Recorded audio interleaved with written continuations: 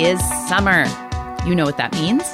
Sprinklers are buzzing, popsicles are melting, and the Consumed podcast is on your speakers for that road trip you've dreamed of taking. This is the show that features conversations with eaters, thinkers, drinkers, and makers on California's Central Coast. And I am your host, Jamie Lewis. Thanks for letting me tag along. Before we start, I want to tell you a little bit about some of the sponsors of the Consumed podcast. We all know eating fruits and veggies is an important part of staying healthy. Fresh, local produce has the most flavor and nutrition, but how do you know what's in season locally? Become part of the Tally community as a member of the Tally Farms Box program.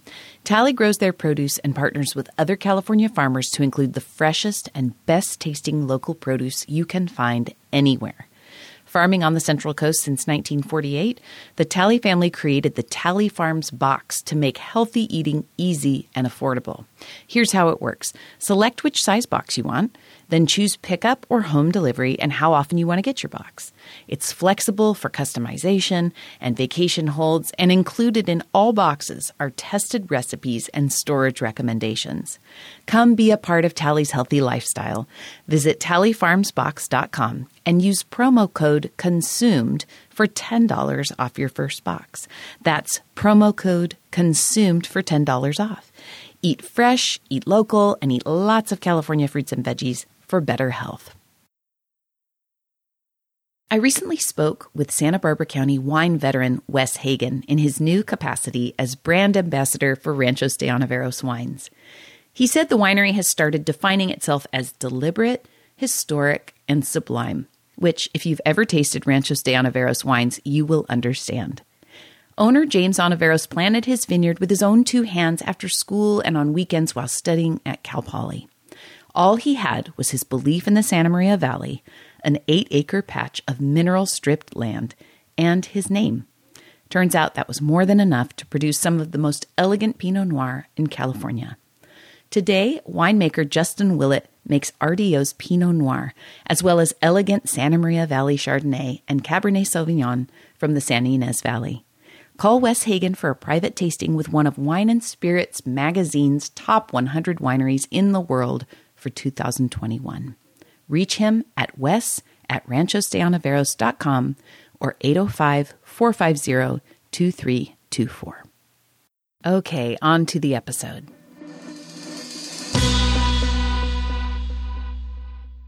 Paul Filice is the president of Miners Ace Hardware, a collection of 9 hardware stores across the Central Coast. In writing, I put hardware stores in quotes because Miners is so much more than a hardware store, though that's certainly how it began. In addition to all the usual stuff, tools, paint, etc., Miners has a wonderful houseware selection featuring Traeger grills, Yeti coolers, Ball canning systems, and way more that I could spend all day exploring. It also has one of the best nursery departments in the business, which is our top choice for everything from seeds and veggie starts to the avocado tree, satsuma tree, and espalier apple tree in our front yard right now. It's a family business. I grew up going to school with Amy Miner, Paul's wife, so I've been able to watch it grow over the years. Listen to Paul tell stories about legendary employee Wally Lewis, who retired at the age of 95.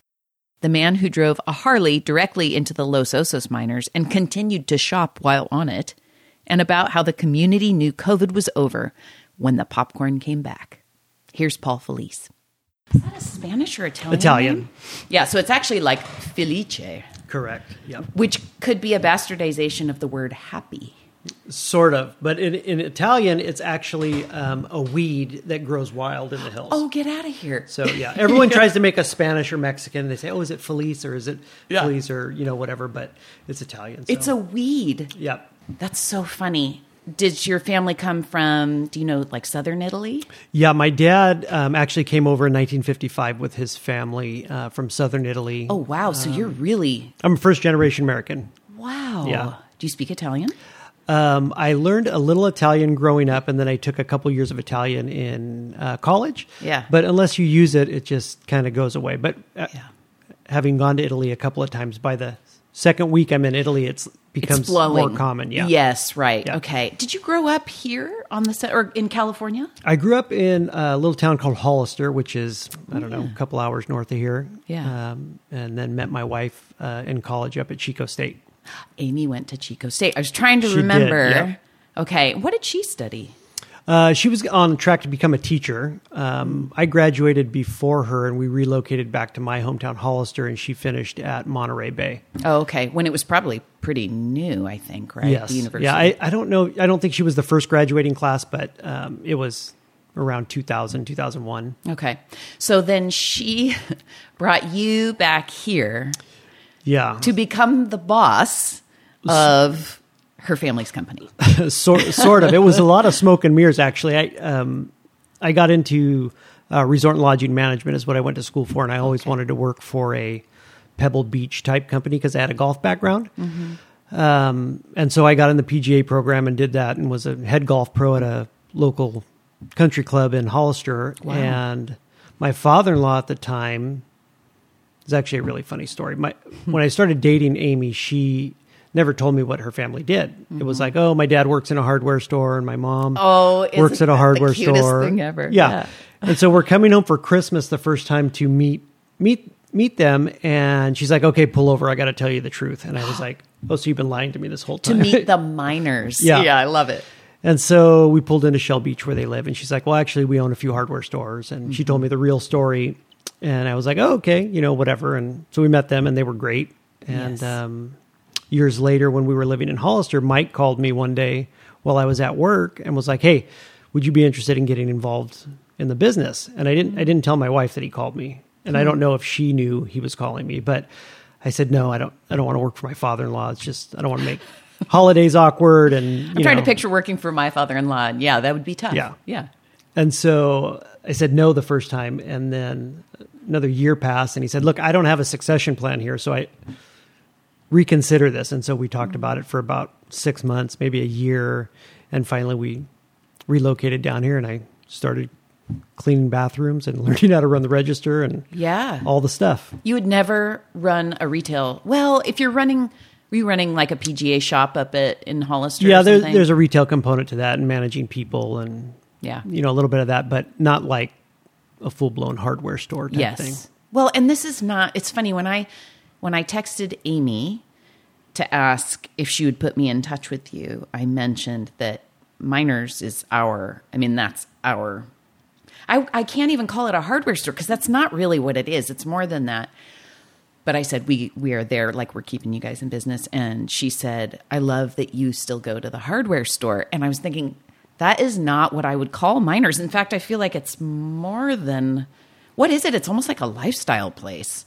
Yeah, as far as Ace Hardwares go, the typical Ace Hardware is like 8,000 square feet, and it's pretty cookie cutter and whatever. And we do a little bit more than that. Our average store is maybe 18 to 20,000 square feet. And then, of course, we have the nurseries, as you know, and that kind of sets us apart from different other Ace Hardwares you may have been to. Yeah. We do a little bit of lumber and that kind of stuff too, but the nurseries and live goods, especially this time of year, is really, really good for us. Yes, but then there's also I don't know about the other, I should have visited some of your other stores to get a handle on it, but sorry, we got the door open. Yeah, but, Miners has Yeti, all kinds of Yeti stuff. And then you have, like you were mentioning, all the canning kits, like the ball kits. And then you have Carhartt apparel and there's a lot of stuff there. Oh, and Traeger grills and smokers. So there's a real lifestyle component there that you don't see in a lot of other hardware stores. For sure. Around 2009, we opened our store in Napomo, and we brought in still power equipment. And that was Is that how you say it? I always thought it was style. It's Stihl. Stihl. Let's be accurate. Pronounce it right, but yeah. We brought that in, and that kind of opened the door to kind of higher end products for us. And then Traeger followed, and Yeti, and it's just been kind of like, who would ever think you'd spend $300-400 on an ice chest? I mean, 10 years ago, never. It's crazy. Now, it's like getting a diamond ring. Yeah. Well, and it seems like everybody has one, or they at least have a mug, or they have something, and it's exploded. Farm Supply's got them, and Dick's has got it, and you see it everywhere now. Actually, that's true. Farm Supply has there's a similar trajectory there, although obviously their focus is on like keeping livestock, ranching and that kind of thing. But their nursery's incredible. They have, that whole clothing section. So I suppose that's kind of a comparable model. Oh, a lot of overlap, I suppose, there. Yeah. Yeah, they're similar. I don't know if I would say we're direct competitors with them. They're a little more of a specific market with more farm and ag. But there's definitely overlap. We do irrigation. They do irrigation. Yeah. We do some clothing. They do some clothing, live goods. Yeah. Well, and if we're talking about direct competitor, I mean, it's crazy to think that this matters, but they're not open on Sunday. Yeah. That's a huge, if we're going to buy plants and we're over in that part of town and it's Sunday, no, we're going to go over to Miners for sure. Okay. So the first Miners was AG, I believe, right? Miners actually started in the 40s in Culver City. Get out of here. Yeah, Amy's great-grandparents, Abe and B Miner. First they had a manganese mine for the war effort out in the desert, and then they moved to Culver City and had a hardware store, an appliance store. And they would come up to Pismo Beach and vacation in the 50s, digging clams, all the Pismo Beach stuff. And then in 1956, there was a little hardware store there on Grand Avenue, right where we still are today, that was for sale, and they pulled up their stakes from Culver City and moved up here. I love that their names are Abe and B. It's like A and B. Yeah. ABC. That location, though, that building that Miners AG is in, is kind of a newer building. Did the old one get torn down and a new one built? The original store is in Grover Beach on Grand. The Arroyo Grande store came in the mid 80s. There was a hardware store right in the village next to Doc Bernstein's, or where the previous Doc Bernstein's used to be. And Mike, my father-in-law, bought that business and then moved it to its current location off Traffic Way near the post office. And then Kennedy Fitness was there, and then we expanded into that. Nautilus. And so that went through 2 or 3 expansions, I think. And then we've added stores ever since. Yeah. Okay, so when you came along then, you had to start with like cleaning toilets and all the... Yeah, it wasn't quite that bad, but I came in and I think I was an assistant manager was my first role in the Grover Beach store. And at that time, Kim Miner, our cousin, was the store manager. Mike and Susie worked upstairs in the office. Bethany and Amy were working in the stores too. Oh, I love it. And we just had a lot of family working. Yeah, I love that. Growing up, I knew Mike and Susie somewhat. And I just remember Mike being the most tender-hearted, kind man. I wonder if that was hard for him to retire. I'm assuming he's retired now. Does he still pop in now and then? No, he's officially retired. We transitioned the business at the end of last year, and he's officially retired. Yeah. He's been trying to retire from property, but yeah. No. Love him. I was just on the phone with him actually when I got here talking about some business stuff, but he'd been threatening to retire and trying to retire for the better part of a decade, I think, kind of talking about it and what his plan was. And then it's like when I turn 70, that's the time. Yeah. All our parents, that's about now. Yeah. Yeah. Okay. Well, when you walked in, you brought a ball jar, of course, of something green and pickly looking, and it says FFF on top, 2022. Yep. Tell me about this. So FFF is just Filice Family Farms. That's what we're calling our little vineyard at our house. That's awesome. But these are pickled green tomatoes, family recipe, super simple, green tomato sliced with vinegar, salt, garlic, and chili flake. It's awesome. But super delicious. Yeah. Great on sandwiches. That's what I was going to say. Yeah. It's probably really or you can great fry on them. Wonderful that way too. Pickled and fried. Oh my gosh. Yes. Okay. So you have a background or at least an interest in like a family farm. Oh, for sure. Yeah. Did you grow up like that? Well, when my dad came over from Italy in 1955, his parents always had a garden and it took up half their backyard. So they always had fresh vegetables. And so that's kind of translated to my father. And then I do the same thing. So every year we grow tomatoes, cucumbers, zucchini, peppers, oregano, herbs. I mean, a little bit of what we can do. And you're planting, or you just planted, you say a half-acre vineyard? Yeah, I have a good friend who's in the wine industry, Kevin Wilkinson. Kevin Wilkinson, who we also went to high school with. Yeah. Like you were saying before we started rolling, the Arroyo Grande, it's tight. It's real tight. Yeah, and he was over one time and at our house, and he's like, why aren't we planting a vineyard out here? Yeah. And then a few glasses of wine later, we were planting a vineyard. And so we got half an acre of grapes, and we hope to make some sparkling out of that because my wife loves bubbles. Bubbles, yeah. And is it Pinot Noir Chardonnay? It is Pinot. I don't know what clone or anything. Exactly what clone it is. I should know that. Kevin's going to yell at me if he listens to this. Well, it sounds like, is he managing it? Yeah. Awesome. Yeah. Awesome. And are you out in the valley or on the mesa? No, we're just off of Cherry Lane. So if you know where Cherry Lane Nursery is, it goes straight back towards the creek, and we're kind of back there. How beautiful. That's grown so much since we were kids, for sure. All right, so Miners has always had a huge presence in the community. It started to balloon out, I guess, what was the first shop after... Well, after Grover Beach, it was AG, but after that, what was the first? So we took a few years off in that period, and this was all before my time, so I can't take any credit for any of this. But Mike then opened, our third store was Morro Bay. Shortly after that was Los Osos, and those are relatively close. And then the fifth store was Atascadero, just north of us here. Okay. Nothing in Paso? Not yet. We've always looked at that market. That brings us up to like 2005, 6, 7. 2006, we opened, I think I got this right. No, it was 2010.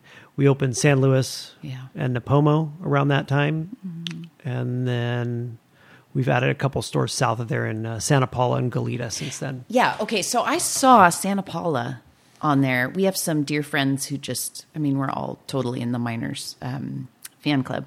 And I was telling them that I was going to have you on. They were excited about that. And I said, yeah, I think I saw correctly on the website that they have a Santa Paula shop.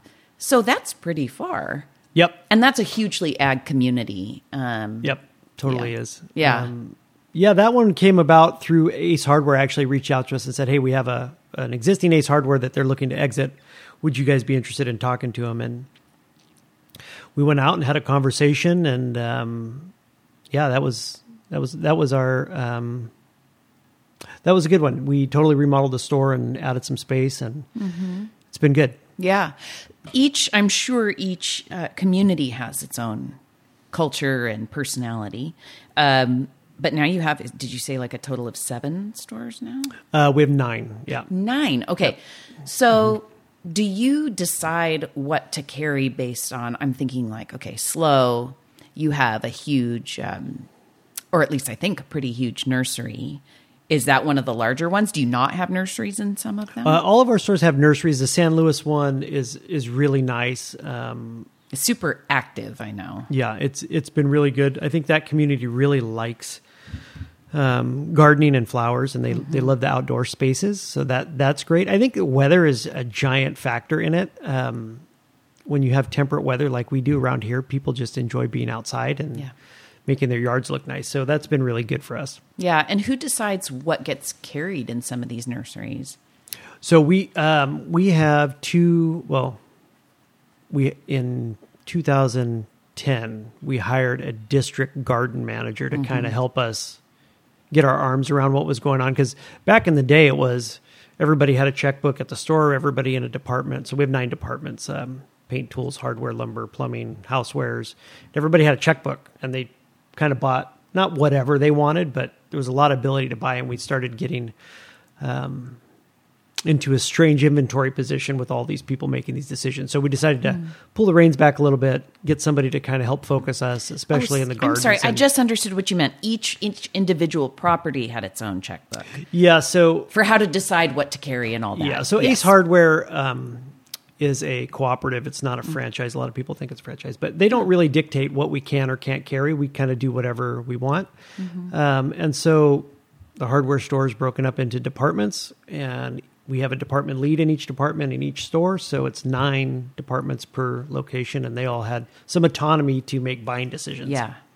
Got it. Okay. And so So now it's sort of more under one umbrella for what to carry. We keep a little more of a watchful eye on what people are doing. So we look at these district managers as more shepherds, like just bring it in a little bit here, add a little bit there. And we don't handcuff them all the way. Yeah.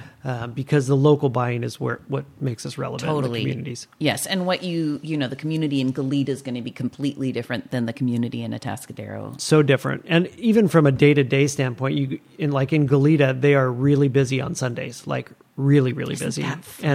And way different than all our other stores. It's just, Saturday's always the busiest day. Yeah. But even Arroyo Grande and Grover being so close, Grover Beach is really busy on Mondays. They get more contractor business. Oh, okay. Yeah. And then AG's kind of more homeowner and, busy on the weekends.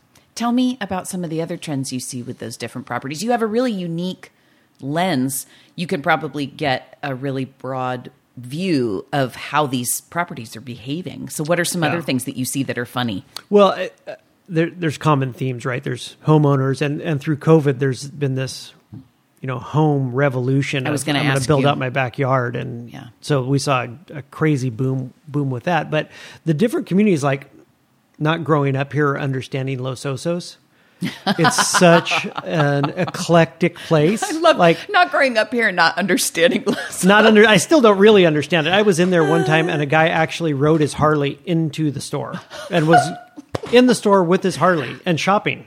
And it was like a bar or something. Should we call the police? Should we ask them to leave? And they're like, no, that's Tim. Or, they knew who he was. And I was like, oh, okay. All right. Well, now, that's weird. Now you're familiar with Tim. Yeah. So that store, and we just remodeled that a year and a half ago and doubled the size of it. So it's desperately needed some more space. But it's the most eclectic group of customers and employees that we've had at any store. Yeah. That's a charming spot, though. I've been into that one. I'm trying to think how many I've been to.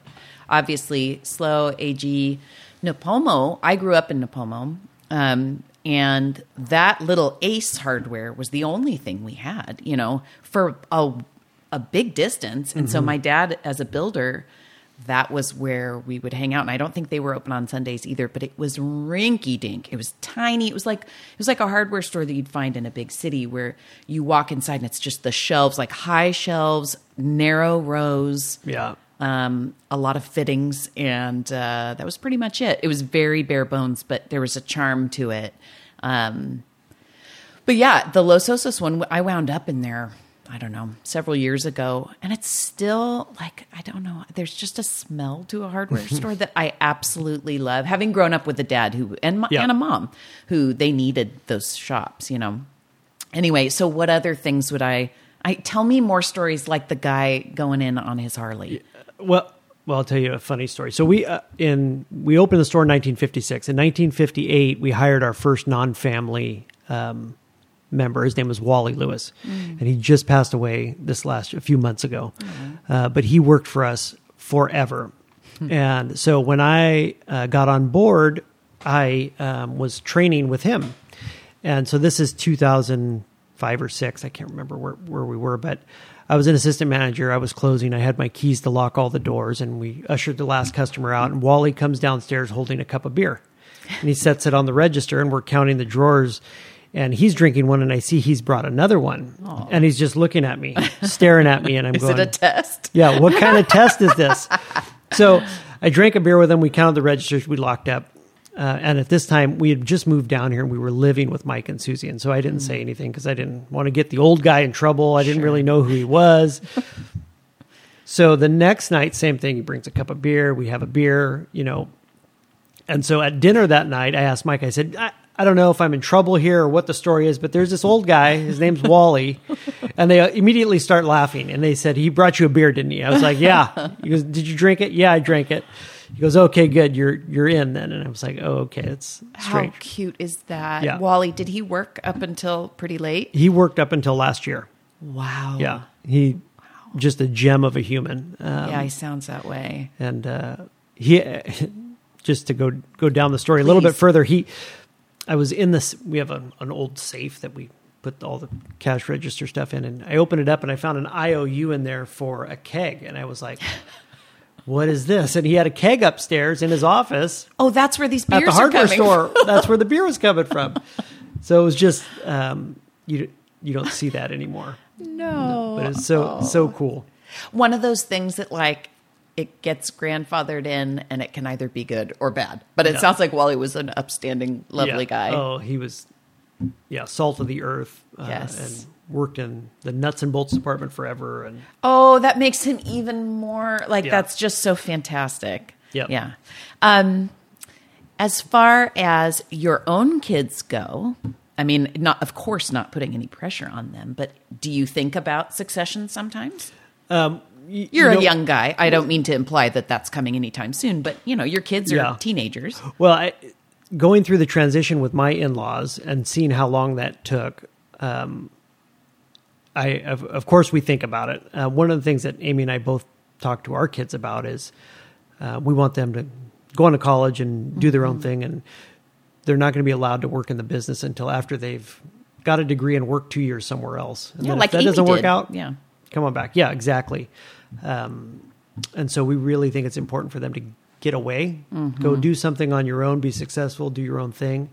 And then if it makes sense and you want to give it a shot, well, hopefully we're still here, and that'll be an option for them. Yeah. And it sounds like, I mean, if you're opening new places and there was this COVID boom, I mean, it truly, like the outdoors, certain industries really suffered, obviously.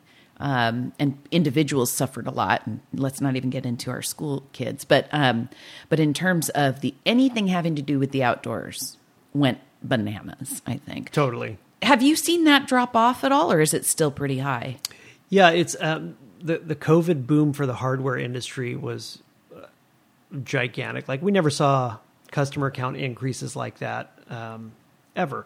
And since probably the middle of 2021, it started to taper back off to kind of redefine what the new normal was. Yeah. And I think we've stabilized now, and we're seeing an uptick for spring, which is good. But I think we're more normalized now. Yeah.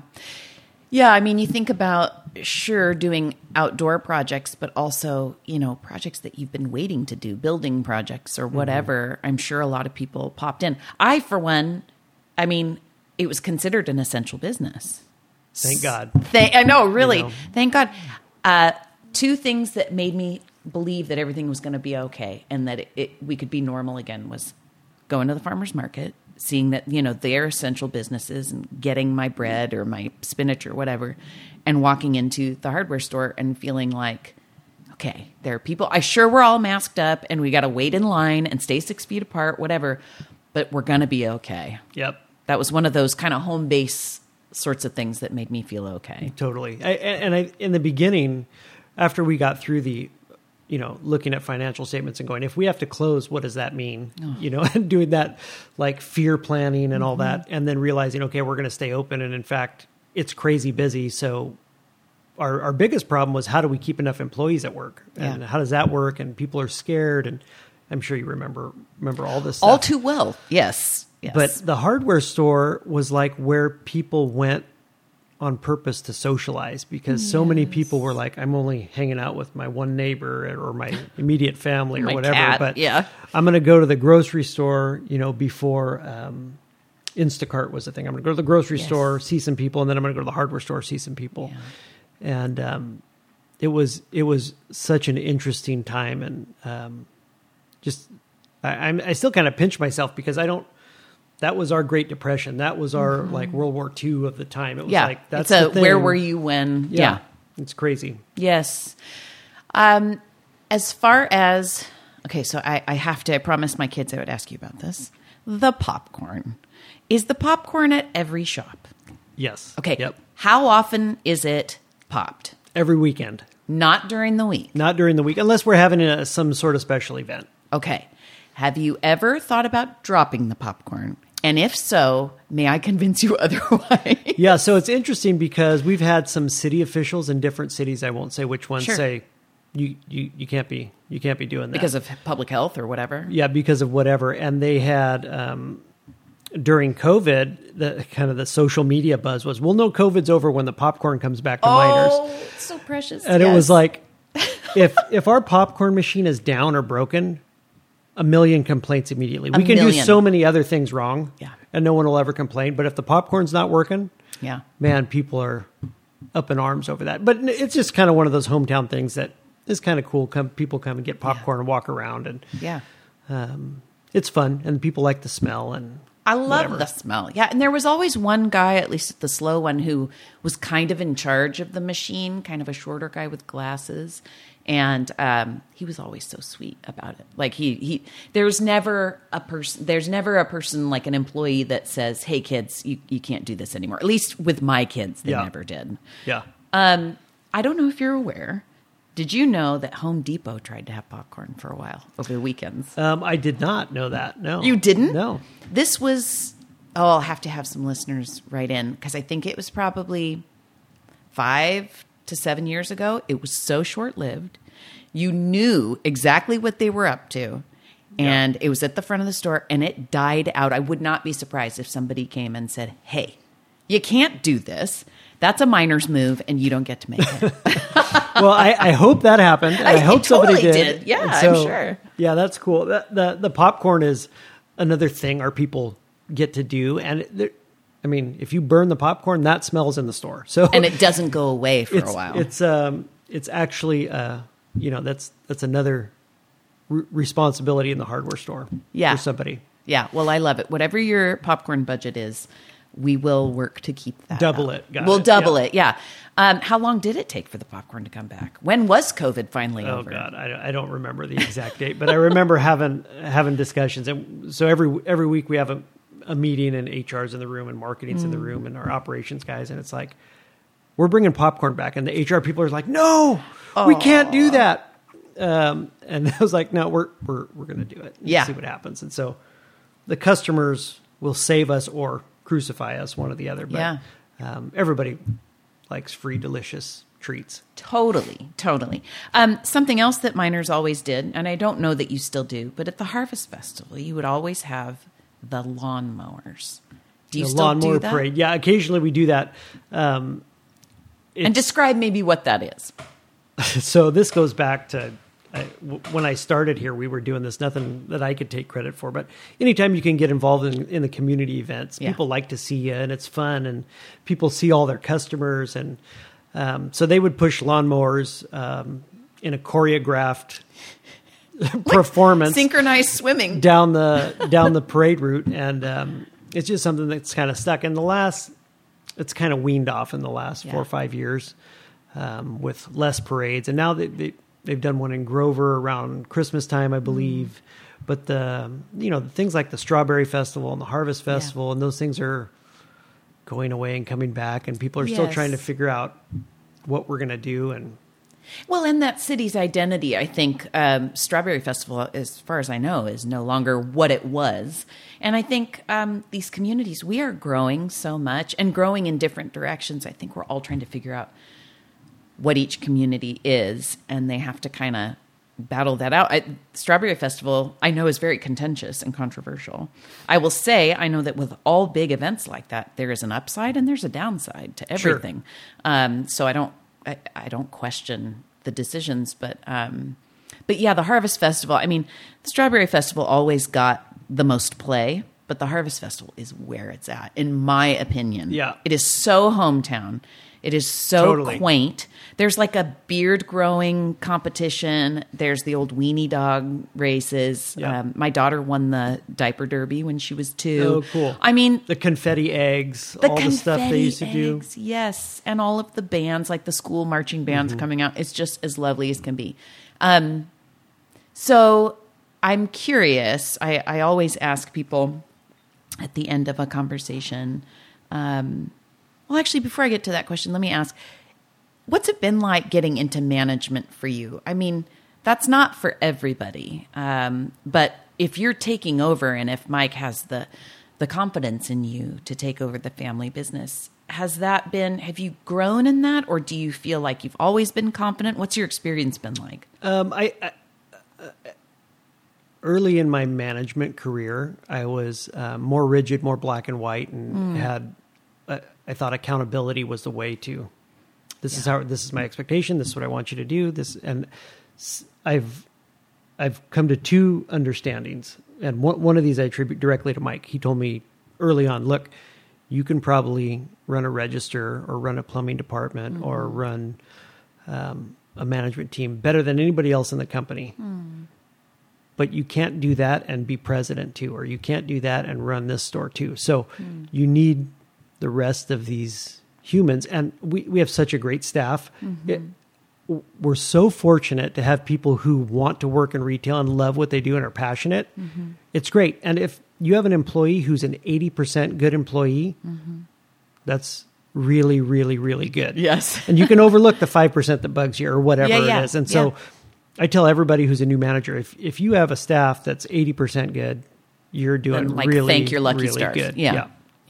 And we've gone through so many iterations of how to reward the staff and things to do and why to make Miners a good place to work.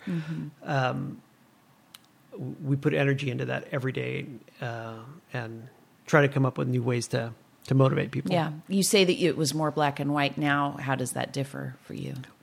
I've learned how to delegate Yes. a lot. And so, some of my direct reports may say that I delegate too much now, but I think trusting people and giving them enough rope to learn and grow on their own is key to expansion. And I feel like you are almost describing, not that your company is a family, but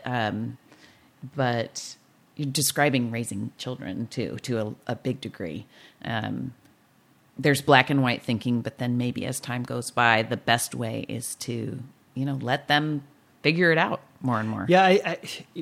So my kids are a sophomore, freshman, and seventh grade. And I've coached all of their sports teams and been on PTO boards and 5 cities youth basketball boards. And parenting and coaching helps you manage people. It's direct translation. And those are the things that you don't learn in a classroom. You don't learn your first day on the job, and no amount of someone else managing you is going to prepare you like coaching and parenting will. Yeah. Especially co-parenting. So if you figure out with your wife, if you guys disagree, or my wife and I often disagree, religiously, politically, all the ways you can disagree. Interesting. Yes. But to learn how to find that middle ground and move forward in a good path is great. Great learnings for us. Great practice for life. Yes, for sure. You do learn more in the trenches. That's for sure. Okay. My last question is, if it was your last day on Earth and you wanted to celebrate with a meal, what would you eat? What would you drink? And who would be there? I would bring, so I come from a giant Italian family, and if I could bring them back, all the ones that have passed on, bring them back and have a traditional Italian meal, I would probably do like a crab cioppino dinner, and have some wine. Although I do love traditional American Thanksgiving. It's my favorite day of the year. It is? I love it. Yeah, I love it. Yeah, you are a family guy, for sure. We all love Thanksgiving, but yeah, that's interesting that's your favorite day. Yeah. I like Christmas. The other holidays are wonderful, but there's a lot more pressure and preparation in Christmas, and Thanksgiving is just totally. We're going to cook. Everybody's going to hang out. It's going to be great.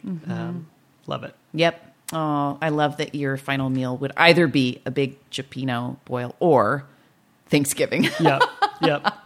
That's awesome. Thank you so much, Paul, for coming up and for chatting. Thank you for inviting me. It's been great. Yeah. Thanks for carving time out of your day to listen to Consumed. If you like what you hear, it always helps if you rate and subscribe to the feed. To learn more about my guests, see their photos, and connect with them via their website or social media, visit letsgetconsumed.com. You'll also find a newsletter sign up if you want to visit for me in your inbox every now and again. Until then, I'm Jamie Lewis. Cheers.